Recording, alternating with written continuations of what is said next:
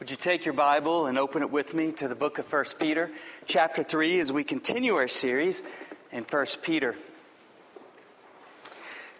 The founder of the Salvation Army, William Booth, had a vision. Let me read it to you. On one of my recent journeys, I gazed from the coach window. I was led into a train of thought concerning the condition of the multitudes around me. I saw a dark and stormy ocean. Over it, the black clouds hung heavily. Through them, every now and then, vivid lightning flashed and loud thunder rolled. While the winds moaned and the waves rose and foamed, towered and broke, only to rise and foam, tower and break again.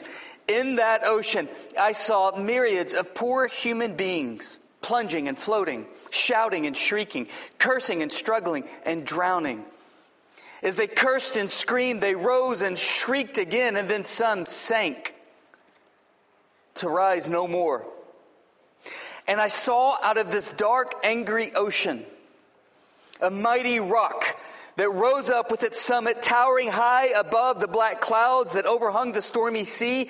And all around the base of this great rock, I saw a vast platform. Onto this platform, I saw with delight a number of the poor, struggling, drowning wretches continually climbing out of the angry ocean. And as I saw that a few of those who were already safe on the platform were helping the poor human beings still in the angry waters to reach the place of safety. On looking more closely, I found a number of those who had been rescued, industriously working and scheming by ladders, ropes, boats, and other means more effective to deliver the poor strugglers out of their sea. Here and there were some who actually jumped into the water, regardless of the consequences, in their passion to rescue the perishing. And I hardly know which gladdened me the most. The sight of the poor drowning people climbing onto the rock, reaching a place of safety, or the devotion and self-sacrifice of those whose being was wrapped up in passion and the effort for the lost deliverance. But only a very few on the platform seemed to make their business to get the people out of the sea. But what puzzled me most was the fact that all of them had been rescued at one time or another from the ocean. Nearly every one seemed to have forgotten about it. Anyway, it seemed the memory of its darkness and danger no longer troubled them at all. And what seemed equally strange and perplexing to me was that the people did not seem to have any care, that is, in an agonizing sense, about the poor perishing ones who were struggling and drowning right before their very eyes, many of whom were their own husbands and wives, brothers and sisters, and even their own children. Now, this astonishing unconcern could not have been the result of ignorance or a lack of knowledge, because they lived right there in full sight of it and even talked about it sometimes. Many even went regularly to hear lectures and sermons in which the awful state of these poor drowning creatures was described. I've always said that the occupants of this platform were engulfed. I've already said that they've been engulfed in different pursuits and pastimes. Some of them were so absorbed day and night in trading, business, in order to make gains, storing up savings in boxes, safes, and the like. Many on the platform spent time amusing themselves with growing flowers on the side of the rock. Others in painting pieces of cloth, or in playing music, or in dressing themselves up in different styles and walking around to be admired. Some occupied themselves chiefly in eating and drinking. Others were taking up with arguing about the poor drowning creatures that had already been rescued. But the thing to me that seemed the most amazing was that those on the platform to whom he called, who heard his voice and felt that they ought to obey it, at least they said they did.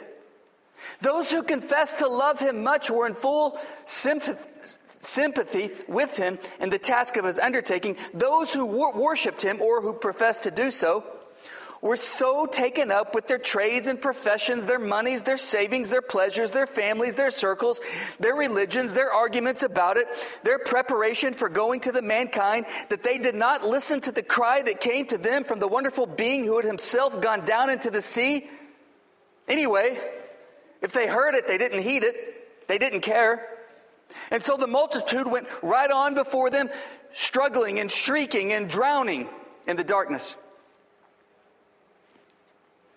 And then I saw something that seemed to me even more strange than anything that had gone on before in this strange vision. I saw some of the people on the platform whom this wonderful being had called to, wanting them to come and help him in his difficult task of saving these perishing creatures. They were always praying and crying out to him to come and to save them, and to come and to comfort them at their own selves.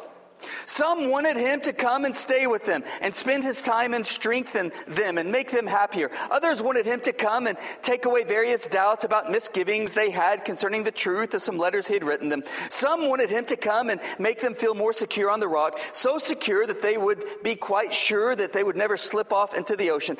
Numbers others wanted him to make them feel quite certain that they would really get off the rock and onto the mainland someday, because as a matter of fact, it was well known that some had walked so carelessly as to lose their footing.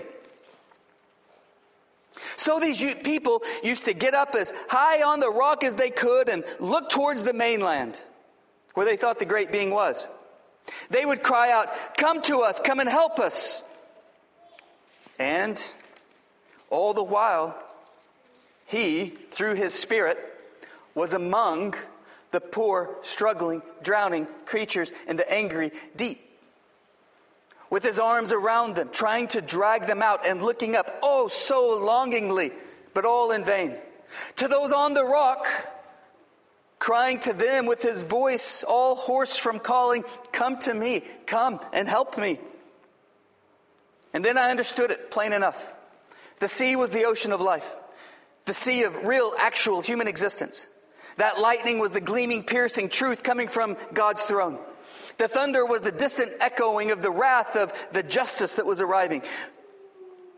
Those multitudes of people shrieking and struggling and agonizing in the storming sea was the thousands and thousands of poor prostitutes and prostitute makers and drunkards and drunk makers and thieves and liars and blasphemers and ungodly people of every kindred, tongue, and nation.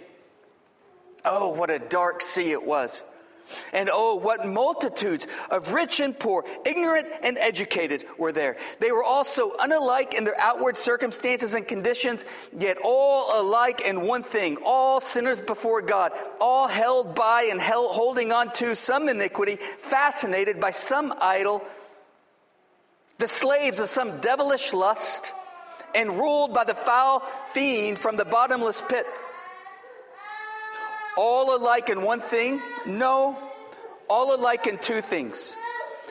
Not only the same in their wickedness, but unless rescued, the same in their sinking down, down, down to the same terrible doom. That great sheltering rock represented Calvary, the place where Jesus had died for them. And the people on it were those who had been rescued. The way they used their energies, gifts, and times represented the occupations and amusements of those who professed to be saved from sin and hell, followers of the Lord Jesus Christ, the handful of fierce, determined ones who were risking their own lives in saving the perishing, were the true soldiers of the cross of Jesus.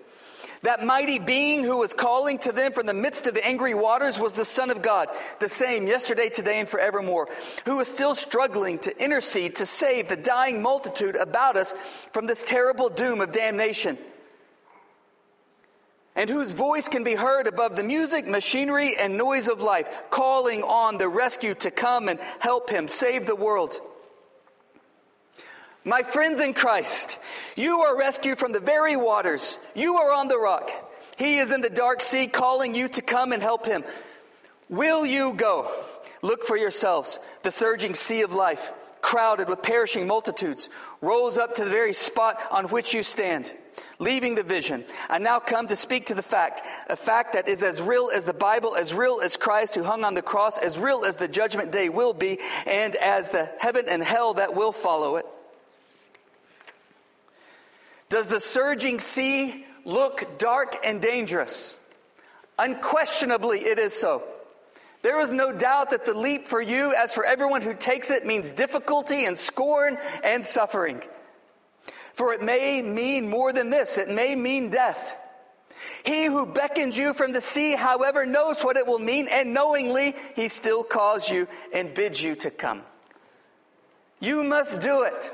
You cannot hold back. You've enjoyed yourself in Christianity long enough. You've had pleasant feelings, pleasant songs, pleasant meetings, pleasant prospects. There's been much human happiness, much clapping of hands, shouting and praises, very much of heaven on earth. Now then, go to God and tell him you are prepared as much as necessary to turn your back upon it all, and that you're willing to spend the rest of your days struggling in the midst of these perishing multitudes, whatever it may cost you. You must do it. With the light that is now broken in upon your mind, and the call that is now sounding in your ears, and the beckoning hands that are before your eyes, you have no alternative. To go down among the perishing crowds is your responsibility. Your happiness from now on will consist in sharing their misery. Your ease from now on consists of sharing their pain. Your crown in helping them to bear their cross. And your heaven in going into the very jaws of hell to rescue them. Let's pray. Father, we pray in Jesus' name that you would unsettle all of us from the safe, comfortable rock and cause us to dive in head first without hesitation to rescue the perishing souls in the sea of sin and death. In Jesus' name, amen. Peter talks a lot about being a light in the darkness. And as we continue our study in 1 Peter, we're going to pick up in chapter 3 and verse 13, and he gives us some extraordinarily practical tips, instructions, commands to be the light in the darkness and lead people to life and light in Christ. Verse 13. Who is there to harm you if you prove zealous for what is good?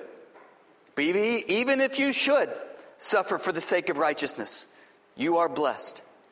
And do not fear their intimidation, and do not be troubled. And Peter is writing this letter to the 5 churches spread out in northern Asia Minor, which is modern-day Turkey, because they're incurring a great deal of present persecution for being followers of Jesus Christ. And he knows that the full force of the Roman Empire is about to be unleashed upon them in persecution. There's incredible slander. They're saying that there's incestual relations going on inside that church because everybody's calling each other brother and sister, and it's just weird. They're saying that they're cannibals inside that church because they partake of the Lord's body and blood, and they eat it and drink it. They're twisting and miscommunicating communion and the Lord's Supper. And they're saying that everybody within the church are troublemakers and they're lawbreakers because we only worship one God. His name is Caesar. And they're professing some other God named Jesus, and that's treason. And they're talking about setting the world on fire. They're vandals.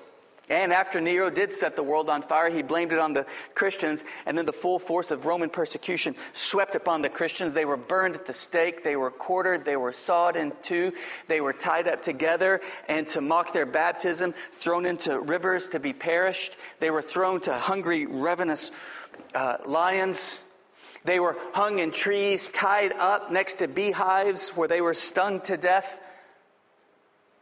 And it goes on and on and on. They were dipped in boiling oil and hung on crosses and set aflame to light the paths of Rome as an example of what will happen if you follow this Jesus and if you're committed to this thing called his body, the church. And in preparation of the onslaught of this persecution, Peter is saying, don't fear their intimidation and don't be troubled. And then from there, he says how to be light in the darkness. As you watch the news, you know that our culture is becoming increasingly dark. Never before has these words been more practical. How to be light in the darkness. And he gives us some very counterintuitive, countercultural steps, instructions, commands on how to be light in the darkness. And in being the light, we point people to a relationship with Jesus. First step, verse 15. but sanctify Christ as Lord in your hearts. Sanctify Christ as Lord in your hearts.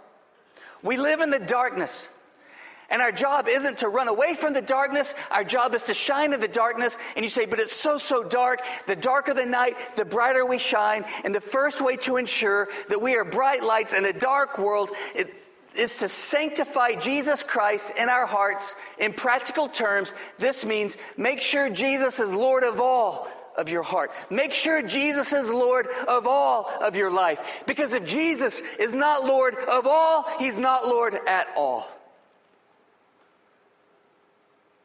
If Jesus is not Lord of all, he is not Lord at all. The word Savior is mentioned twice in the Acts of the Apostles. The word Lord is mentioned 92 times. We come to Jesus just as we are by trusting in his work for us on the cross. In a moment we are born again. His Spirit infuses our heart and we have a new nature. And we are then to follow him as Lord of all of our heart. Because if he's not Lord of all, he's not Lord at all. He doesn't want 98% of our heart and life. He wants 100%. He said, I want you hot, or I want you cold. I don't want you lukewarm. I spew you out of my mouth. Somebody said, let me follow you, but first let me go and bury my father. And Jesus said in Luke 9, let the dead bury their dead. I'm following. I'm leaving now. Follow. I want to be Lord of all, or I don't want to be Lord at all. Somebody else said, I'll follow you, but first let me go say bye to my family. And Jesus said, whoever puts his hand to the plow and looks back is not fit for the kingdom of heaven. In other words, I want to be Lord of all, or I don't want to be Lord at all. Somebody else said, I want to follow you, but what are the accommodations like? And Jesus said, foxes have holes and birds of the air have nests, but the Son of Man has no place to lay his head. In other words, I want to be Lord of all, or I don't want to be Lord at all. Can you imagine, after I officiated a wedding ceremony to John and Megan, I just made up their names. So if you're named John and Megan, this was a pure coincidence. So I officiated a wedding for John and Megan. They got married, and it was a beautiful wedding, and they left, and everybody was throwing rice at them. Or actually, it was birdseed. They unwrapped the birdseed and scatter in their hands, just kind of shower the birdseed on them. Except for the one kid. There's always that one kid who doesn't unpack the birdseed and he just throws it at them like a baseball. There's always that kid. So it was a great wedding. We all scattered the rice. They get in the car. They're driving off. They're on the way to the honeymoon.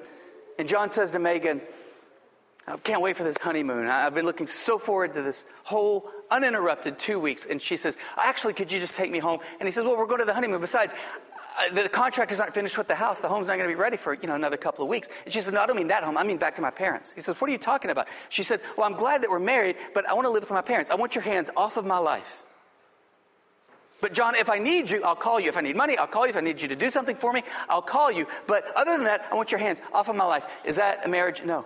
And did you know that marriage is the best picture we have of our relationship with Jesus Christ? Ephesians chapter 5.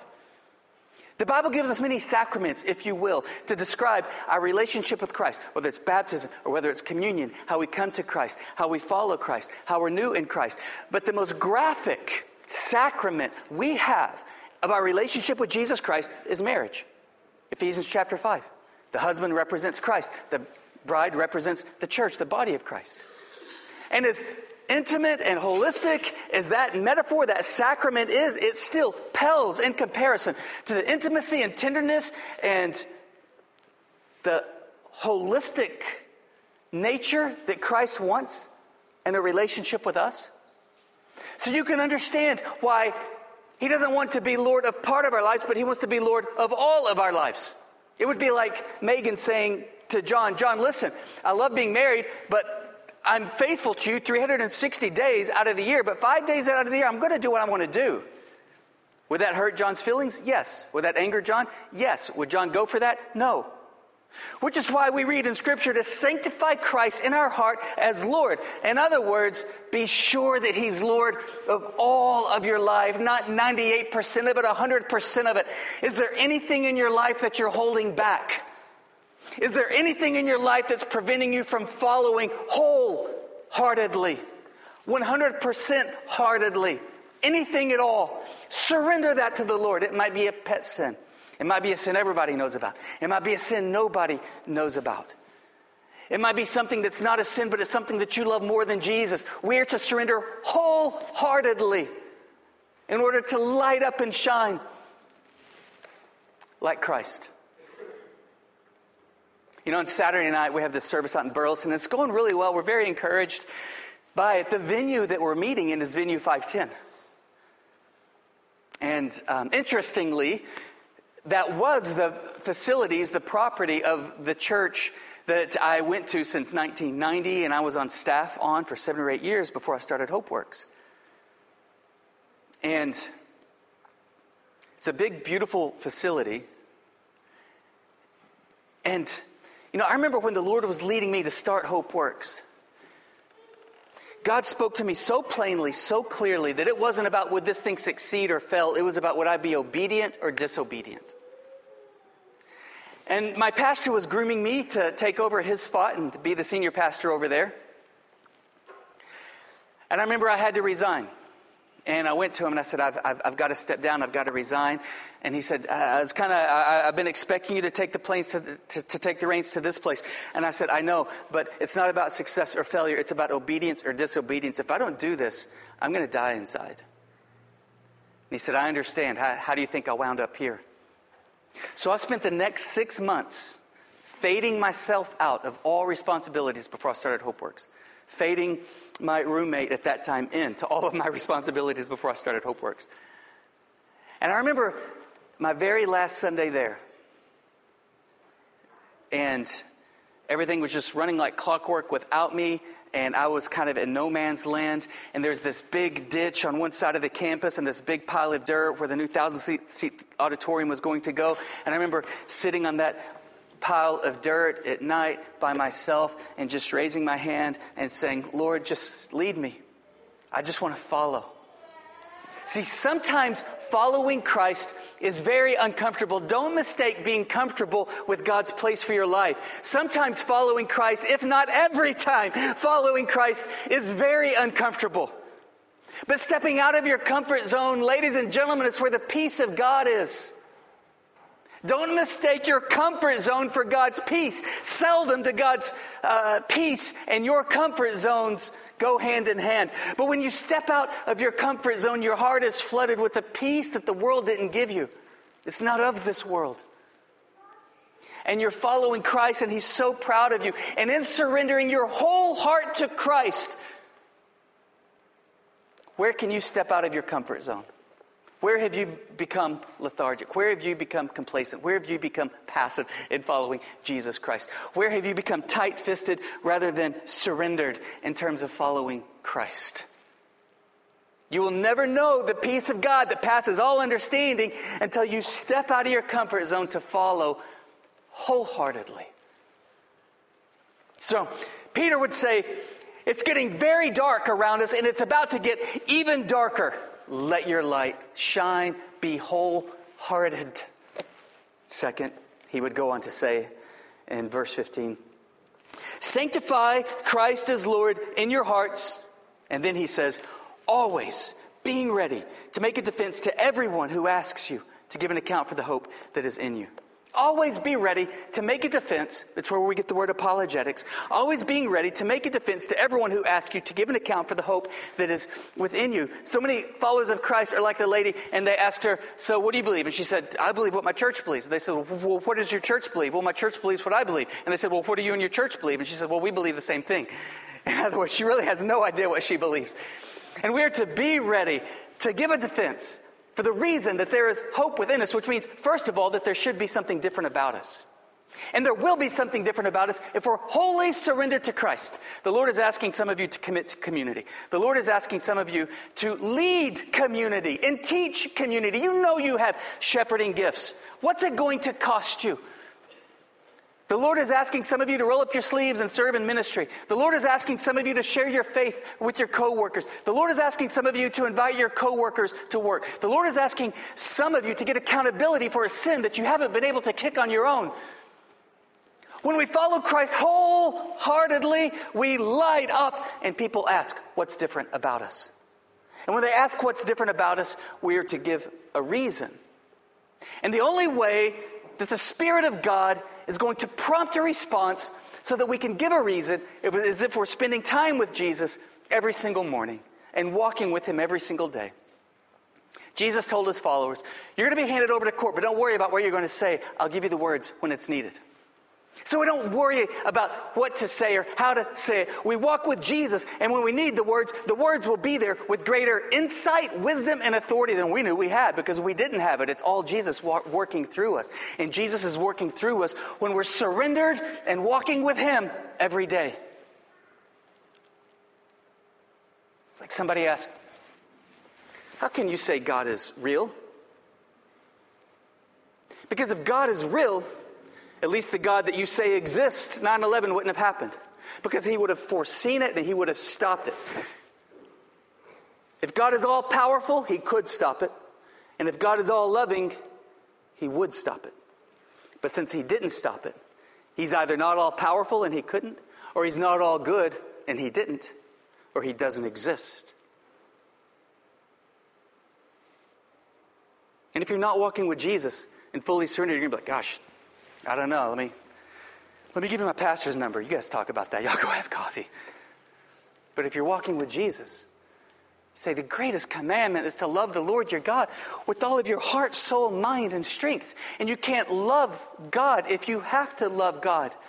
If you can't choose disloyalty, you can't be loyal. If you can't choose not loving God, you can't choose loving God. Love is the highest good. And if God took away our ability to love him, he would take away the highest good. And if God did away with evil, then he would be doing away with good. And that would be the highest evil. And so God doesn't do away with evil, but he conquers evil. And that's why in love, he gave up his own life to conquer evil. And now, through his resurrection power, he makes all things work together for the good. And you say something like that, and you're like, I had no idea where that came from. But it came straight from God through you to your friend. And you had a word in due season because your heart was fully surrendered. And you were walking with Jesus every day. But if you're not, it's not there. And you just defer people to your pastor. Peter says, to shine bright in a dark world, you have to be wholeheartedly surrendered to Jesus. You have to be ready. And to be ready means that we're walking with Jesus every morning. You have to be wholehearted. You have to always be ready to make a defense to everyone who asks you to give an account for the hope that is in you. And if you're living wholeheartedly and you're walking with Jesus, they will ask you. There will be something different. But we don't wait for somebody to ask us. We look for opportunities to share our faith. As I mentioned at the Vision Banquet, which was an awesome Vision Banquet, by the way. It was so unifying and encouraging. But I mentioned that one of my heroes, a mentor who I've never met, named Dave Wilkerson. I enjoy his books. I enjoy his sermons. He founded a church in New York. He wrote The Cross and the Switchblade. He led many people out of gangs. And since then, he created Teen Challenge. He's led many people out of bondage and addiction into freedom. Well, he's a very spiritual kind of guy. I mean, he's passed away since as an older man. But he's the kind of guy that always had one foot on earth and one foot into heaven. Just otherworldly. And he was immersing himself in a study of Scripture on the glory of God. So for 3 months, he was fasting and praying and immersing himself in a study of the glory of God. Because he believed that the glory of God would rest on somebody so heavily that Jesus would shine through them and people would walk up and ask you about Jesus and you could lead them to Christ. So after completing a 3-month intensive fast and prayer and study on the glory of God, he was having breakfast with his family at a restaurant. And there was a waitress who kept looking at him. And he told his kids, she sees the glory of God on me. She sees Jesus in me. She's about to ask me about Jesus. And this lady keeps looking over. And then she starts walking over. And he said, here she comes. She's about to come ask me about Jesus. I know she sees the glory of God on me. And so this lady comes over to Dave Wilkerson and says, excuse me, sir, may I ask you a question? And he said, sure, go ahead. And she said, are you Hugh Hefner? She mistook one of the most righteous guys for one of the most unrighteous guys. A guy whose whole life was devoted to leading people to freedom for a guy whose whole life was devoted to leading people into addiction. So we can't leave it upon the lost to simply come and ask us. We got to be wholehearted. We got to be surrendered. We got to be walking with Jesus. And then we have to look for opportunities to share our testimony and to share Christ and invite people to church. We can't leave it upon them because they're lost. They're in bondage. They're broken. They don't know what they need. But we know that Christ can heal their heart and forgive their sins and give them new and eternal life. Therefore, we've got to be bold. And we have to witness. And we have to testify. So Peter said, to be lights in a dark world, be wholehearted, sanctify Christ in your hearts. Always be ready to make a defense for everybody who asks you to give an answer for the hope that is in you, yet with gentleness and reverence. With gentleness. Sometimes Christians forget that part. Did you know if you go to Google and you type in, why are Christians so? You know how it gives you the first several options of the most searched for inquiries? Unfortunately, if you type, why are Christians so? It doesn't come up, why are Christians so compassionate? Why are Christians so joyful? Why are Christians so loving? Why are Christians so much like Jesus? It doesn't say that. The most searched for inquiries, why are Christians so angry? Why are Christians so arrogant? Why are Christians so hypocritical? Why are Christians so unchristlike? We have to give a response. We have to be bold. We have to share Jesus. And yet Peter says, yet do it with gentleness and meekness. Meekness isn't weakness. Meekness is strength under control. The greatest example of meekness is Jesus on the cross. Though he could have called legions to deliver him, he didn't. That's meekness. Strength submitted to his authority, his Father. Meekness is a stallion submitted to the rider with just a nudge of the reins left and right. We live surrendered to a higher authority, and therefore we are gentle to an ungentle world. We are kind in the midst of unkindness. We are water in the midst of fire. The second half of 1 Peter chapter 2 on through this point, Peter leads us to shift our perspective in all aspects of our life. At home, at work, and in the midst of a corrupt government. And he says, at home, shift your perspective, and this is a command from the Lord through the Apostle Peter. Shift your perspective so that you don't view being right, and you don't view having a perfect marriage and perfect family as the ultimate objective, but rather shift your perspective so that you view the opportunity to share Christ as the goal. The opportunity to embody Jesus with hands and feet to your spouse as the highest calling in your marriage. You're like, but even when they don't deserve it? And Peter says, especially when they don't deserve it. In the midst of ungodliness, at home, embody Jesus. And at work, Peter says, shift your perspective so that rather than seeing climbing the ladder and making more money and being well respected as the ultimate objective at work, shift your perspective so that modeling Christ's gentleness and humility and love is the highest calling in the workplace. You're like, but even when everybody's unchristlike, especially when everybody's unchristlike. And in terms of government and politics, shift your perspective. So that instead of making everybody in your circles believe the way that you believe, make them see Jesus in your life. But even when our government is corrupt, especially when our government is corrupt, that is the highest calling. Sharing Christ and at the same time modeling Christ with meekness and gentleness and love. And those are words, and that's a testimony that an unbelieving world can't deny. All too often, Christians, whether it's through social media or personal encounters, are all too eager to win the argument and lose the audience. Win the argument, but lose the trust, the intimacy, and the tenderness. Win the argument, but lose our testimony. I've been inspired by Billy Graham's life, as I'm sure you have. His autobiography was one of the most influential books I've ever read, besides the Bible, of course. Watching his funeral on Friday gave me a fresh resolve to guard my testimony. And I hope it did you as well. Billy Graham's testimony and legacy shines so bright. And even an unbelieving world says, you know what? Something's real about that. Something's authentic about that. And I believe that oftentimes we forget about our testimony. We discard our testimony because we cop out. And we say, hey, don't look to me, look to Jesus. There's only one perfect one. It's not me. I'll let you down. Don't you put me on a pedestal. I'll let you down. You look to Jesus. I'm saved by grace. I'll defer to Jesus as an example. And Peter says, no, let your light shine. Model gentleness. And he goes on to say in the very next verse, live in such a way that your conscience is clean and your life is above reproach. And even if people slander you and slam you, no sooner will the words come out of their mouth that they're ashamed of their conduct. And the Apostle Paul never said something of the like.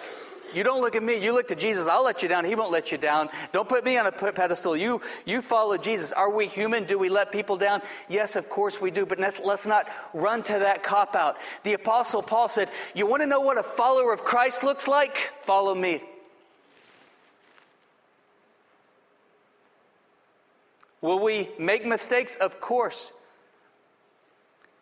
But let's be bold in our commitment to follow Christ and to be a light. And when we make mistakes, it's an opportunity to model humility and gentleness to the world around us and confess those mistakes. And that will be so inspiring to people.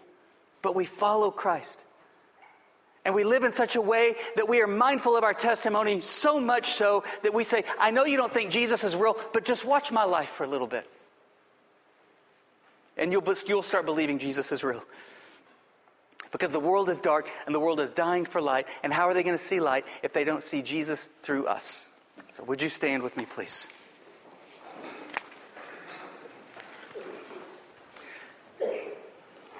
I hope this encouraged you. I hope this challenged you. This encouraged and challenged me. I'll tell you, over the years, I've sort of slid into that cop-out myself. There's only one perfect one. That's Jesus. I'll let you down. Don't put me on a pedestal. But Peter says, live with such a clear conscience that people believe Jesus is real because your testimony is so honorable. Live that way. Be so different. Be so countercultural. Be so wholeheartedly in love with Jesus. So wholeheartedly following Jesus.